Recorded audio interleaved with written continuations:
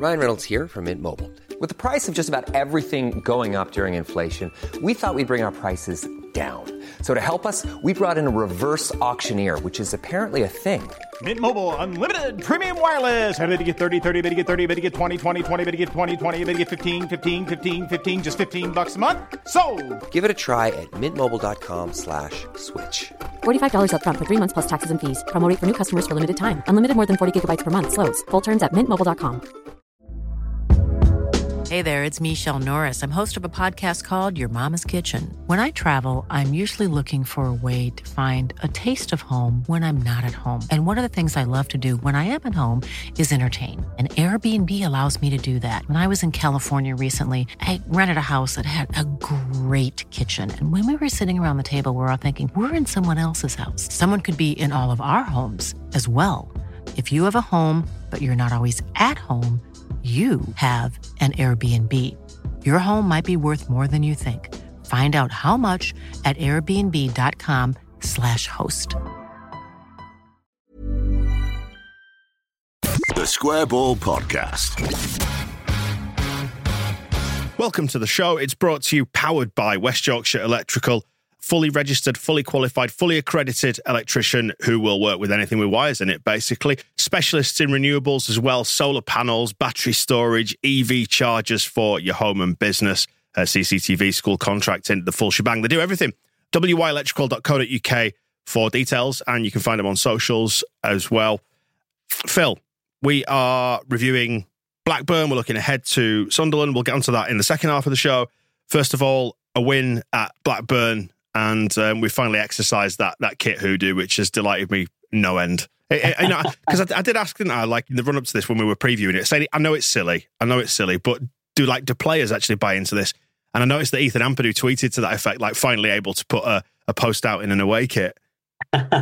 Well, funnily enough, one of the editors in my office messaged me on Saturday morning to say, are you aware of this away kit thing?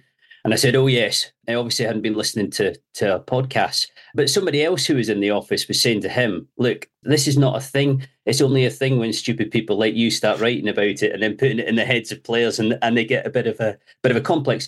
It was really unusual for it to have gone on that long without a win in a away kit or a third kit. But I do agree that it's not really a thing. Kits change. It's pretty random when you do wear them. And despite what I was saying about Gary Monk in the 16-17 season in our last podcast, I'd be surprised if many players get a huge complex about it.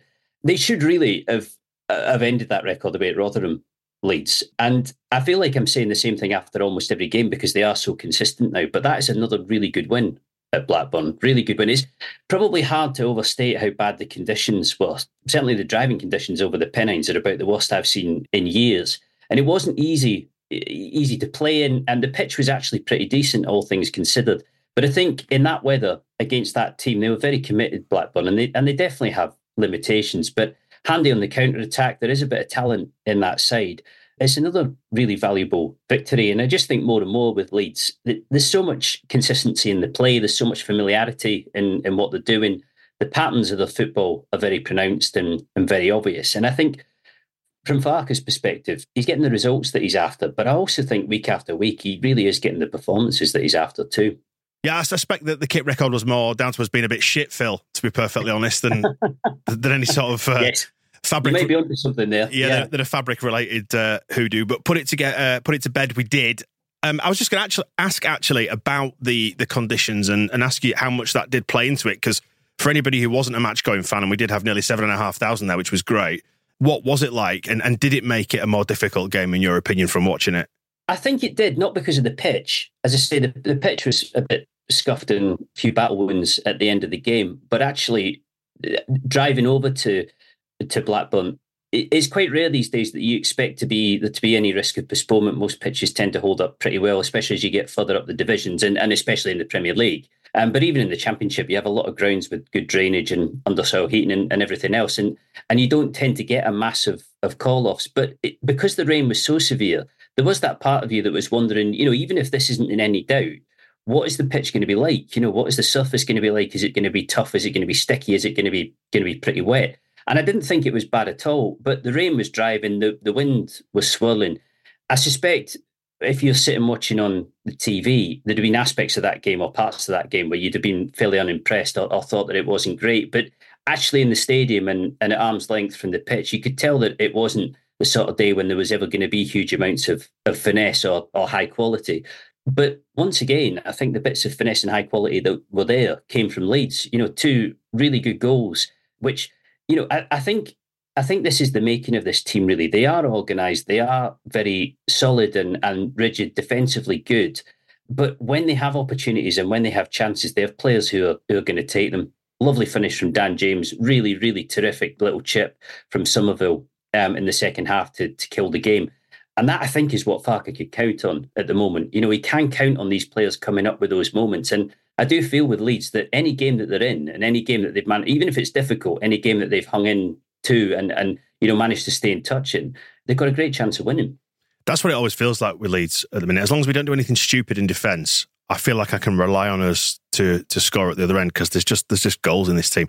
One thing I didn't fully appreciate, and I didn't mention perhaps as much on the match ball or notice at the time, but it's the watching back since, and I've watched it back a few times, Archie Gray's role in that second goal, winning the ball back over by the dugouts, proceeding across halfway line, being direct, going towards a goal, the exchange of passes that led to that threaded ball into Somerville. Fantastic work, wasn't it? I don't think I fully appreciated it at the time.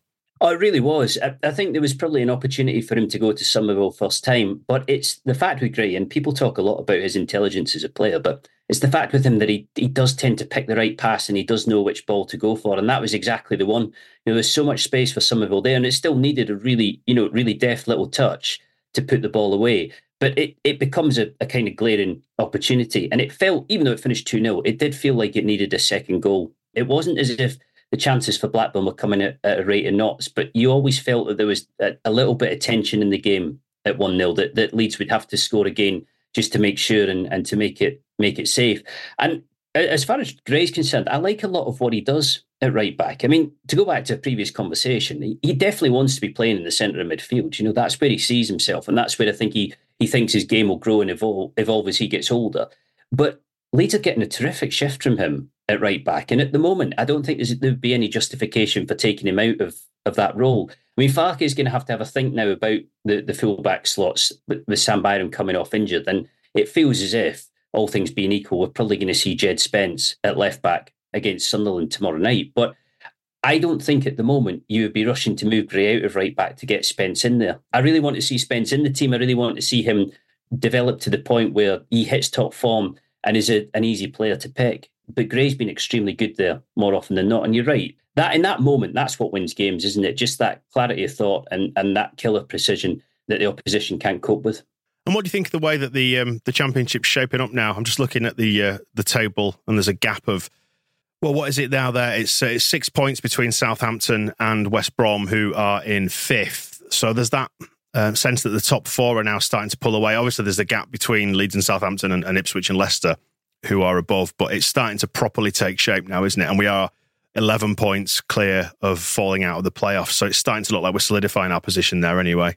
Yeah, very much so. I mean, I wrote last week about the top four in the Championship, and Southampton were a few seconds away from a win at Watford at the weekend, which would again have been another clean sweep of results for the top four. The form there is incredibly strong. It's funny, really, because there are umpteen seasons over the past, say, 15 to 20 years where Leeds would have been absolutely delighted with this position at this stage. The points tally, the gap to seventh place, the feeling that you're kind of one step towards the playoffs already, and if this continues for much longer, that is going to be there for the taking. But the problem at Leeds is that nobody wants the playoffs, do they? And it's not that nobody wants the playoffs because it's much nicer to be promoted automatically. Nobody wants the playoffs because Leeds never, ever fare well in the playoffs. And I'm a great believer in the fact that every record has to be broken and nothing lasts forever.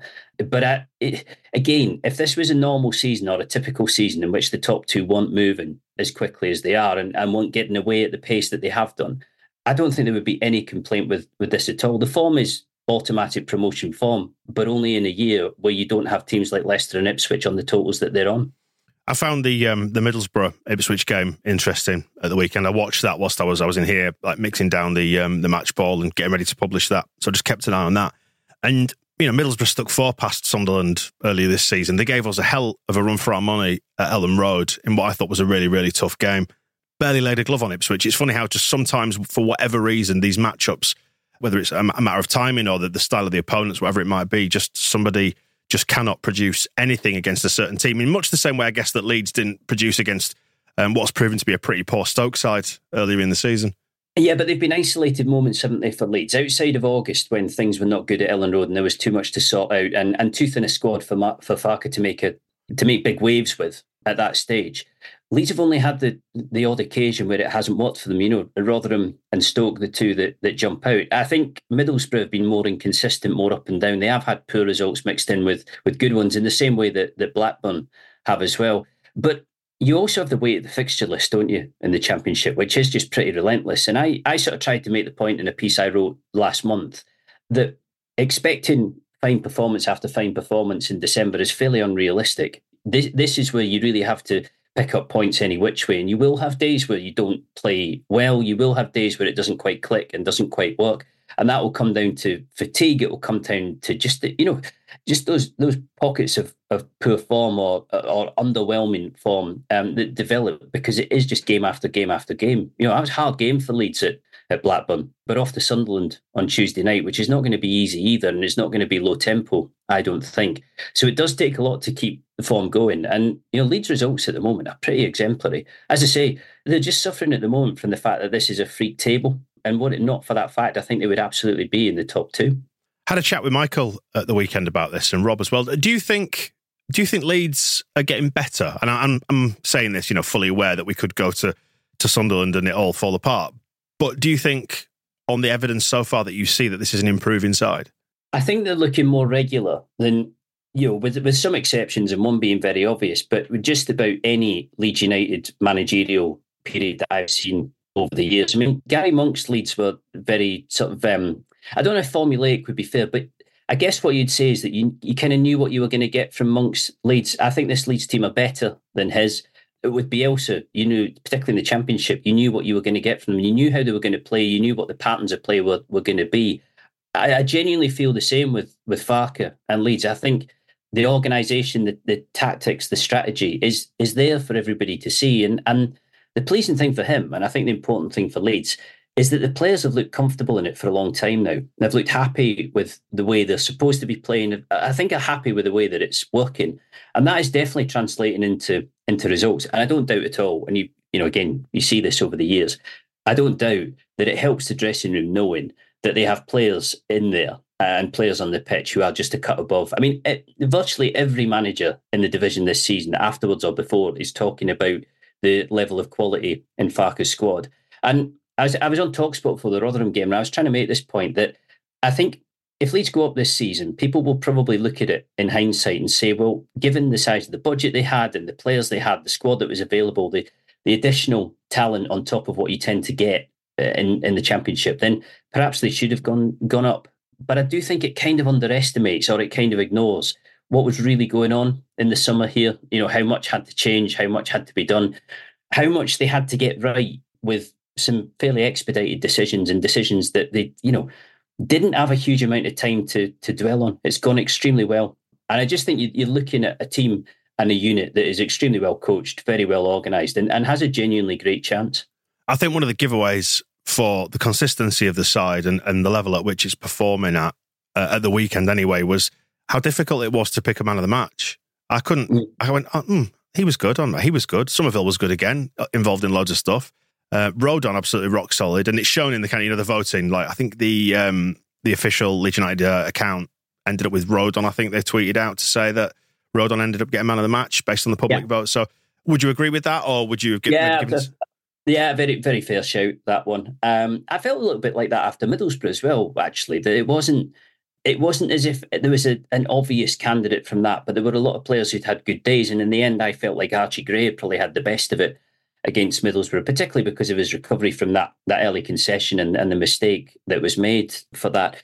But I mean, Farke more than once this season has spoken about the Golden Boot, you know, and about how he seems to have no interest at all in one specific player scoring a lot of goals and one specific player coming out at the end of the season with trophy or accolades or whatever else.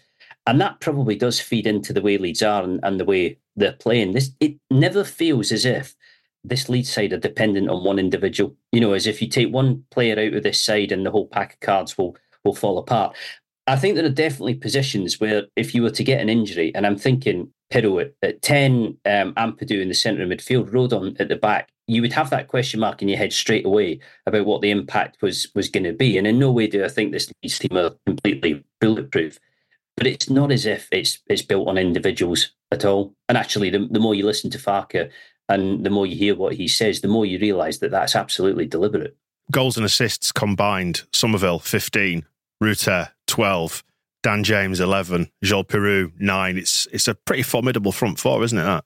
Yeah, it is. And I was drawing the comparison piece on Sunday with Sheffield Wednesday, who I think have got 23 in total, 3 goals or 24, 3 goals, 11 assists. So you have players in the Leeds squad who individually are not far off doing half of what Wednesday's entire squad are doing themselves. And okay, Wednesday have been dismal this season, but it does give you some example of the levels of output. And it's the repetitiveness as well. It's not as if Somerville's goals or James's goals or assists or anything else have all come in one individual fixture. They've been spread right across the season. And I think I'm right in saying that been 11 goal scorers for Farke so far, which again is a good spread. But teams who do well in an attacking sense, the teams whose attacking players give you that return and do score goals, do come up with assists, and everybody's at it for Leeds in that front four. And it's quite interesting that to this point, Farke hasn't had to make a huge amount of Willie Gnonto, and he hasn't had to make a huge amount of Jayden Anthony or of Patrick Bamford either.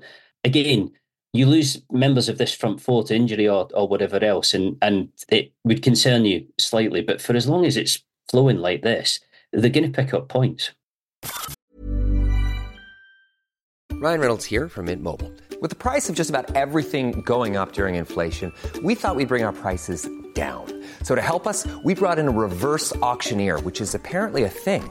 Mint Mobile Unlimited Premium Wireless. How to get 30, 30, bit to get 30, bit to get 20, 20, 20, bit to get 20, 20, bit to get 15, 15, 15, 15, just $15 a month? Sold! Give it a try at mintmobile.com/switch. $45 up front for 3 months plus taxes and fees. Promo rate for new customers for limited time. Unlimited more than 40 gigabytes per month. Slows full terms at mintmobile.com.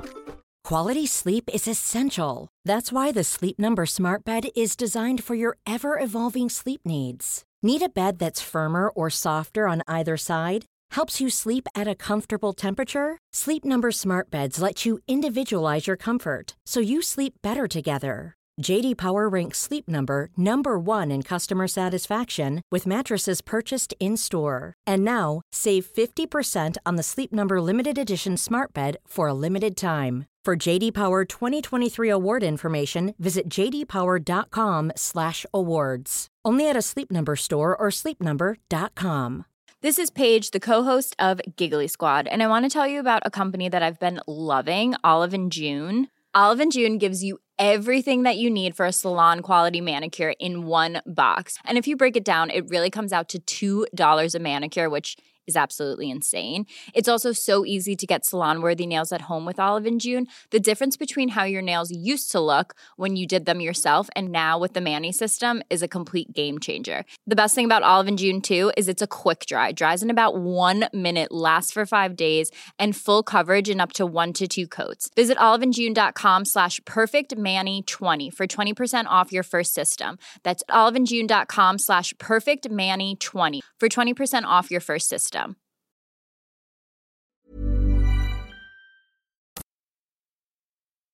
And eyes turning to Sunderland then on Tuesday, and we try and pick out a one to watch, a clash, a battle, a matchup, a player, an issue, whatever it might be, to keep an eye on in the upcoming game. And I'm going to preempt you with this and ask you, is it going to be Jack Clarke versus Archie Gray? Just to return to Archie again.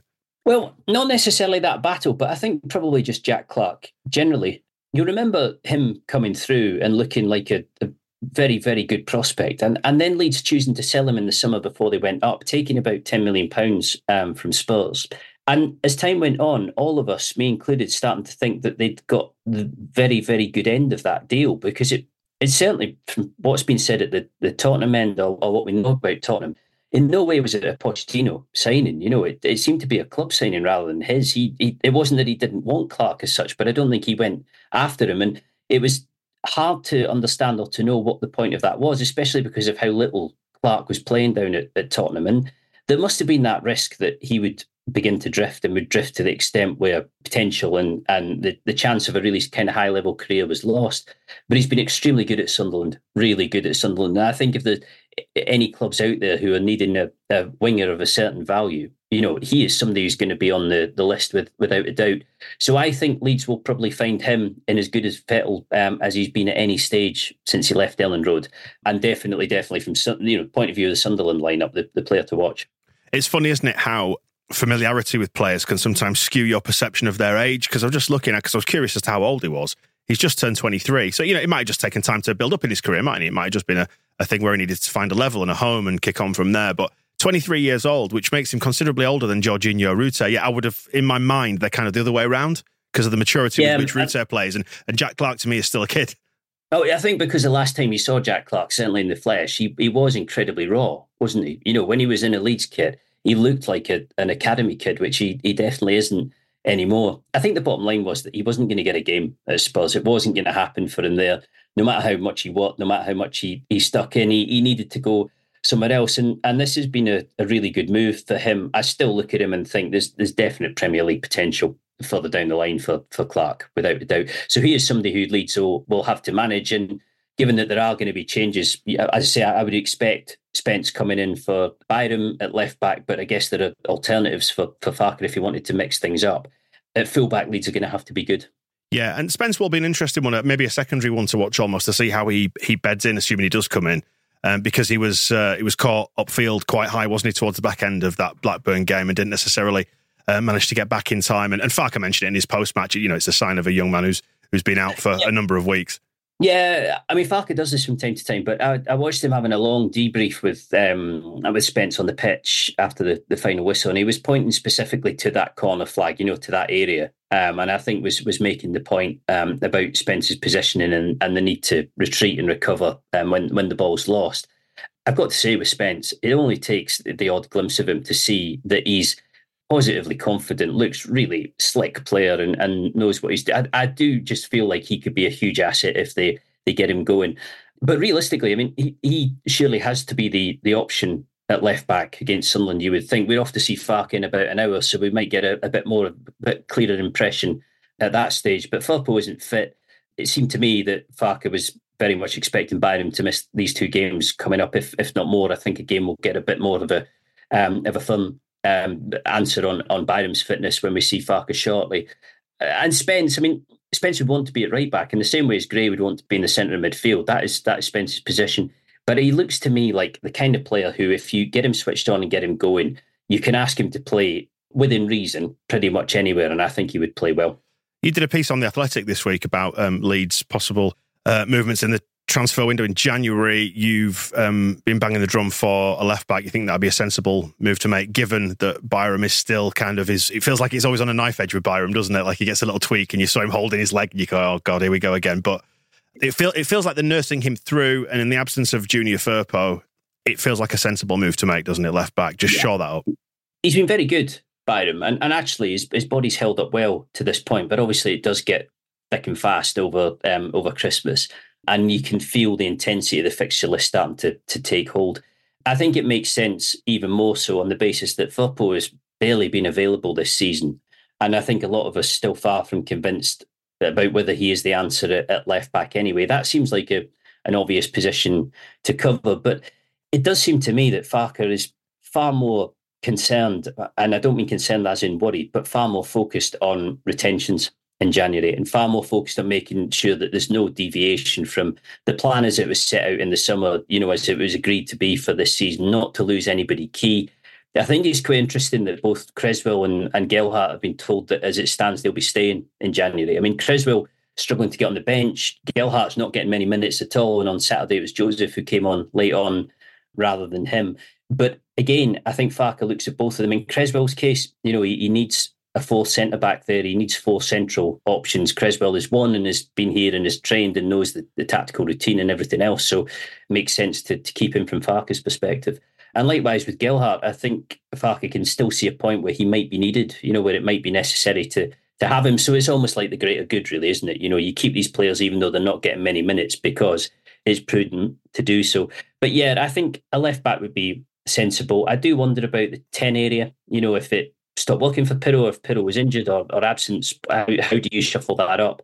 But I really think that there would be a risk by doing too much in January that you end up with baggage, excess baggage that you don't really need. It's kind of strange, isn't it? Because people almost hate the idea of a quiet January, the idea that you can sign people and you don't. But I don't know about you, it just feels like one of those windows where less might be a bit more. Yeah, it's a delicate balance, isn't it? And I think perhaps sort of as a collective fan base almost, we've kind of learned from the Bielsa era that coaching is very important. And I think we've seen the benefits of good coaching this year. You look at players like Dan James, for example, and Crescencio Somerville, who are both absolutely on fire. So coaching and stability and familiarity are all things that we shouldn't underestimate the value of within this thing. And like you say, it's the ecosystem. You don't want to start putting players in who demand to start, do you necessarily? You need somebody who's going to be willing to come in and fight for their place, but also contribute as well. It's quite difficult to identify those players. And I realise I'm probably doing Angus Kinnear's job for him here, talking down transfers, but I totally understand what you're saying. Well, for example, you're saying there, somebody coming in demanding minutes or demanding starts. As it stands, they're just not going to get it, are they? They're not going to get into this team because the team is largely picking itself. And I'm well aware of the fact that you will get injuries somewhere down the line, as there is one to Byram at the moment. So you have to be sensible in getting the balance right. Like you said, you need the right amount of numbers, but not too many. I just think Leeds at the moment are kind of this contradiction where they're both an easy sell to potential signings and a difficult sell. Easy on the basis that this, I think, is a project that you'd want to join and be part of. There's a lot to like about it.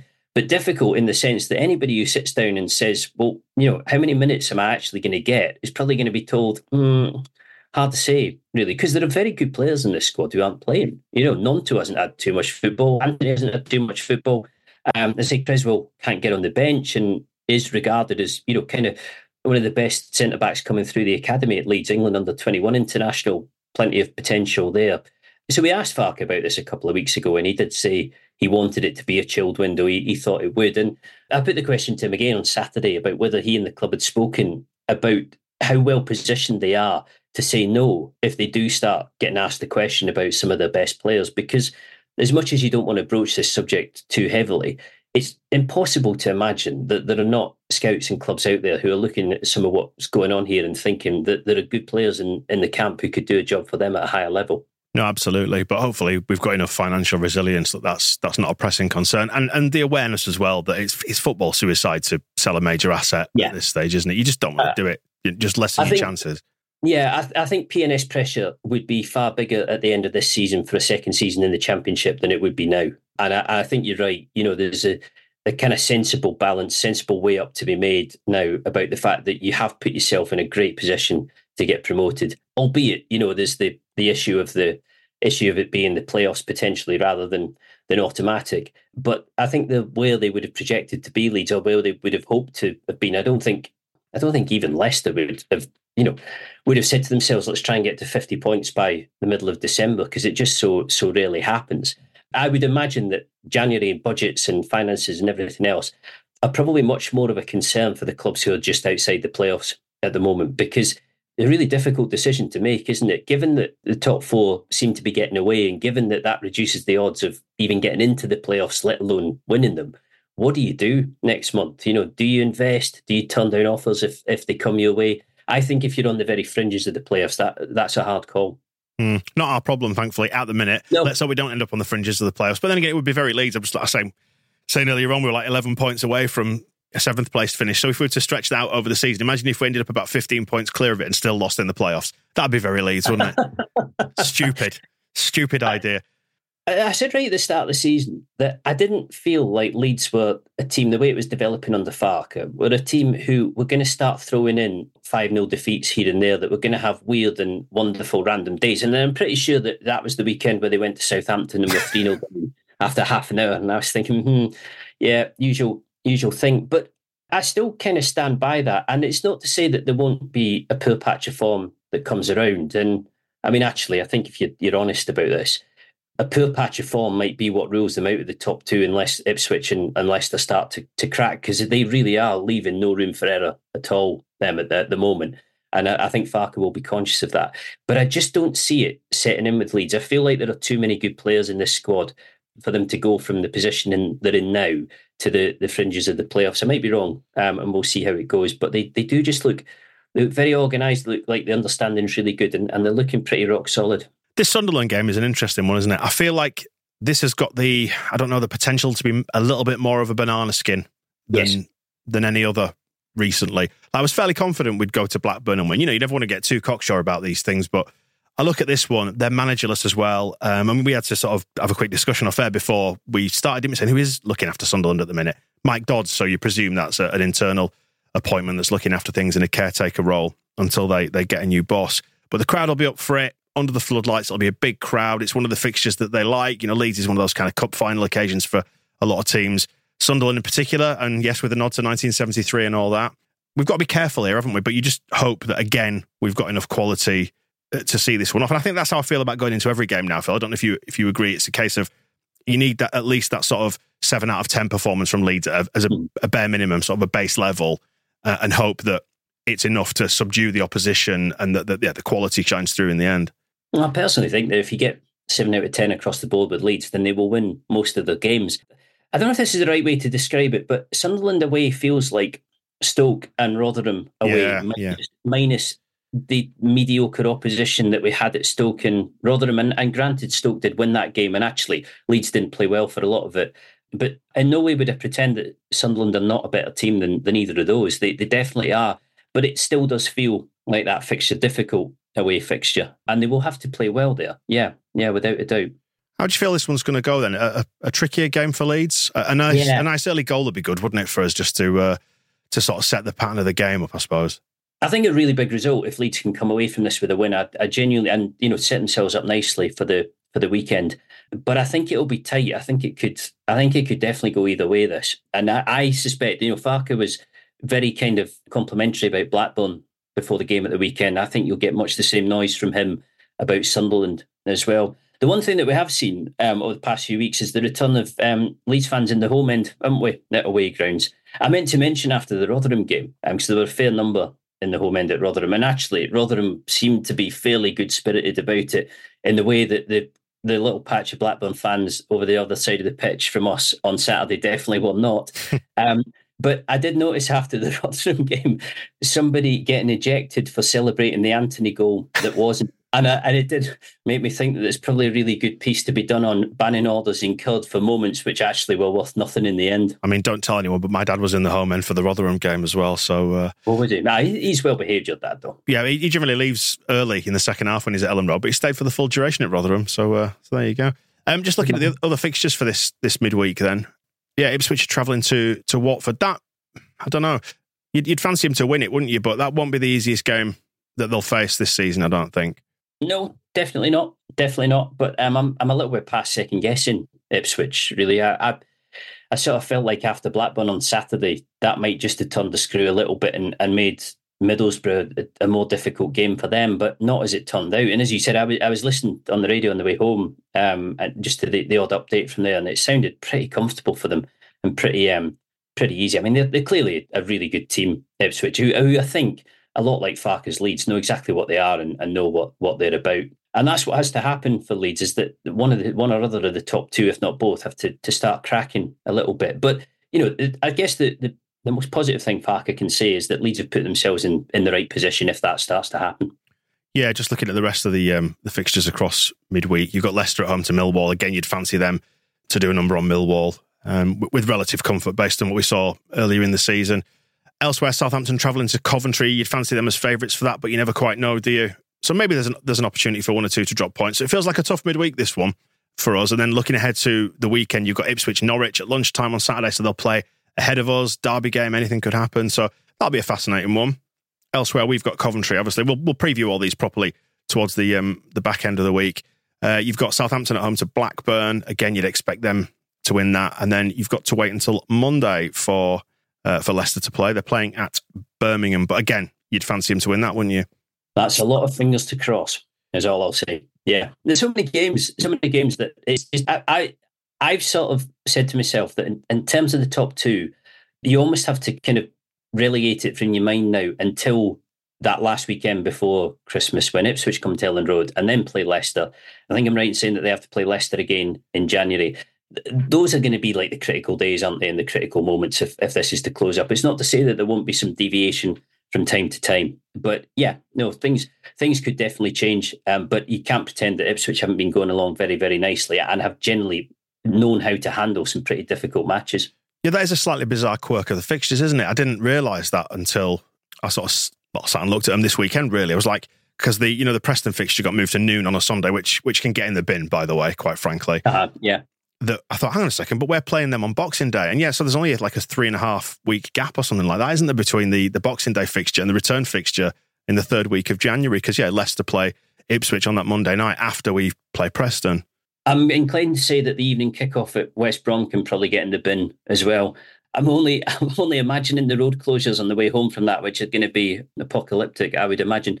But yeah, it is kind of odd. But obviously, like, quick turnarounds like that become far more relevant if the teams are actually doing something and are actually in the running. You know, if you're talking about mid-table sides, that tends to pass without anybody noticing. But it is definitely relevant this time because, you know, the games between Leicester and Ipswich are going to make a difference.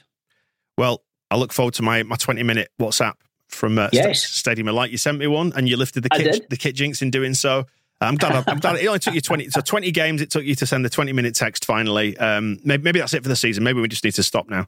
Yeah, I was starting to worry about you and the kit jinx, so I thought this is the day. Let's sort it out. Right, Phil. We'll get together back end of the week, all right, and we'll have a chat about the Coventry game at the weekend. But enjoy the Stadium of Light. We'll catch up soon. Yeah.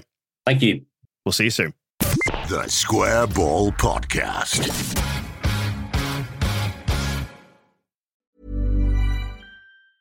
Hey, it's Paige DeSorbo from Giggly Squad. High quality fashion without the price tag. Say hello to Quince.